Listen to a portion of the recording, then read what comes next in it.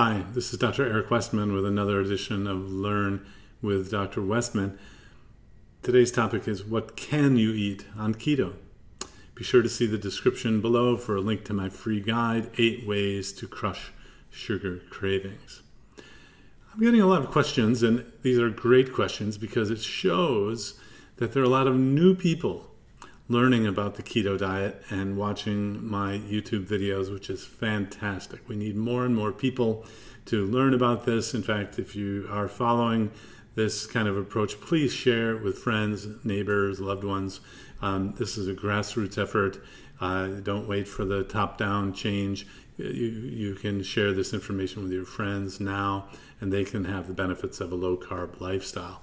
So if you're brand new, there are many different brands of keto today, kind of like different kinds of cars, and the cars work. Some fancier cars, some more expensive cars, some cheap, inexpensive cars. So you're going to find lots of different brands of keto today.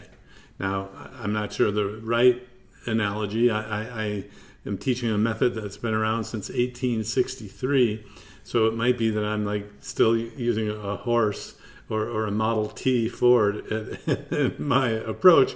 Okay, I don't like this car metaphor anymore. But suffice it to say, there are a lot of different brands. And you're going to find a lot of different people selling these brands of keto. Now, I want you to be very careful and find a source of information that is matching your goals. If you want to lose weight or reverse diabetes or other metabolic problem, listen to a doctor like me who's been using it for a long period of time.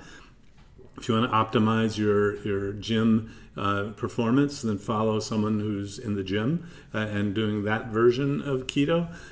And if you want to, try to change the food environment and eat super clean foods, then you want to do kind of a paleo version of a keto diet. But the version that I teach is it's called lazy dirty keto, because I'm not super worried about where the food comes from. There's still the standard amino acids and fatty acids and vitamins and minerals in the food, even if you eat at a fast food place all the time. So I'm much more practical, wanting to get this information out and have the low-carb lifestyle be applied in many different ways on many different types of people. You don't need fancy food grocery stores nearby. You can do a low-carb keto diet with just fast food, for example. So what can you eat on a keto diet? What you want to do is make sure that you get sufficient protein, which is the amino acids. Our bodies cannot make amino acids, and we use protein to build the cells and the muscles and the bones. So we absolutely need protein. So protein comes first, even on a keto diet. Now, if you're eating animal-based products, then you're going to get all the fat that you need from the proteins that are animal-based. So the program that I teach, you get a list of foods, and it's all on one sheet of paper, and you stick to this list. And what I would start is teaching you that you can have pretty much any type of meat that you want, as long as there's no carb-containing breading on it. So that means, you could have steak or hamburgers, of course, no bun, right? You could have pork, lamb, veal. You could have sausages. You could have Spam. You could have canned meats, potted meats. The variety is really limitless. Yeah, if you lived in Hawaii or Minnesota or South Korea, you'd probably be eating Spam right now. And the grocery store is full of Spam in Hawaii. I didn't believe it, but a friend of mine at a conference had his wife snap a photo because he was from Hawaii. So again, I'm trying to teach you the basics of a low-carb diet, a keto diet that will get your body to start burning its own fat. So all of those different types of meats are fine because they have no carbs unless you add carbs to them or coat them. So after the meat, you got the poultry. And now, some people say, well, poultry isn't meat, or they have trouble with red meat. That's why I have a list of foods that just shows you the food. You might say, well, I don't eat meat, but I do eat fish. Well, I think of fish as meat that's on the fish. So, it's amino acids, it's protein. So anyway, the language is less important. But you can have meat, poultry, fish and shellfish, and eggs. These are the zero-carb foods that really means that you don't have to worry about how much of those you have. The hunger goes down after a day or two. You eat less automatically for just about everyone on a low-carb keto diet. So the mainstay of the nutrition that I want you to get is from meat, poultry, fish and shellfish, and eggs. Just make sure there's no coating of carbs on those meats. Now, we do recommend that you have a non-starchy vegetable every day, but the amount is limited to about a cupful, and then 2 cups of a leafy green. And this is for vitamins and minerals and for some fiber to keep you regular. And we do allow for a limited amount of cheese and cream and mayonnaise and olives and lemon lime juice and to put in water or to season, that sort of thing. But there is a limit to these high-calorie cheese, oils, things like that. There is a no list, basically, or I go over what I don't want you to have, and specifically the trigger foods for most people are fruits. So there's no fruit allowed at first, no fruit. There's no nuts allowed at first. But again, that's topic of different videos. This is what you can have. So, for example, I grew up in the Midwest, having bratwurst and sauerkraut and mustard, and that's kind of a comfort food for me. And here in the South, in Durham, North Carolina, pork rinds or chicharrones are sort of a comfort food. They have no carbs.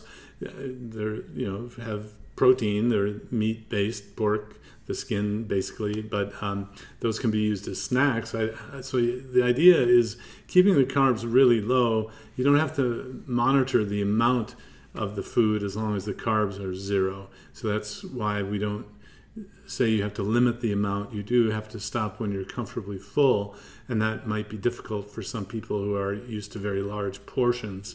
But for just about everyone, your hunger will go down and you'll eat less very comfortably. So I learned recently that I could basically live on, meaning I really like beef brisket the way it's made here in North Carolina. And yeah, I've been around. I've been in Texas. I've been in Kansas and North Carolina. Everyone's got the best pork barbecue sauce, but you want to make sure it's not real sugary. So the vinegary sauce would be better. Although I've seen some really nice sugar-free barbecue sauces to go with your barbecue. But so, one person came back to me and said, oh, it's that meat and veggie diet. I said, well, that's the mainstay of the nutrition, yes. But you can add in these other things for variety, different sauces, different cheeses, and you can bake with cream and cheese and bacon, and so it's really delicious. Other ways we have substitutions for things like sweets. Sugar-free things are fine. Most people stock up on sugar-free Jell-O at first and use just a little bit of whipped cream to put on the Jell-O at first. Sugar-free things are okay. I think, it works if you have sugar-free things. And I need that to get some people off of sugar. They're so addicted to sugar. So sugar-free Jell-O for the sweet. A chaffle, if you haven't seen that yet, it's a cheese and egg waffle you make in a waffle iron, and that substitutes for bread or a biscuit or even pizza crust. Cauliflower rice, I've learned to make cauli rice with fresh cauliflower. You put it in the microwave for 90 seconds twice. It comes out perfect every time. Of course, you've added a little butter. Well, a lot of butter, and then some broth to it as well. So there are a lot of different substitutions. Cauli mashed potatoes, mashed cauliflower, and then all of the pasta substitutions like spaghetti squash, zucchini noodles, but there are also interesting shirataki noodle brands that are using a root that has very low carbs so that it can be turned into pasta, even rice. So look for the shirataki noodle. That's the unbranded name. The brands in my area that I've seen are Miracle Noodles, Skinny Pasta, and another one that escapes my memory at the moment. But so anyway, these other sorts of pasta substitutes, yes, they might smell a little fishy when you open the pack. It's okay. Rinse it off, and that flavor will be gone. So there are substitutions you can use for things that you think you need, but basically I've done well without the bread and the pasta for years, and you don't crave things that you're not eating anymore. That's just a short list of the things that you can eat on a keto diet. And remember, your hunger goes down after a day or two, the cravings as well. And so even people who've said, well, I can't have my fruit, will come back saying, gosh, after a day I just didn't miss the fruit. And you can enter fruit, pasta, rice, potatoes, whatever in there, because the cravings go away really fast. If you like this video, please like it and share it and click on the notification bell and subscribe. Be sure to look down below in the description for my free guide, 8 Ways to Crush Sugar Cravings.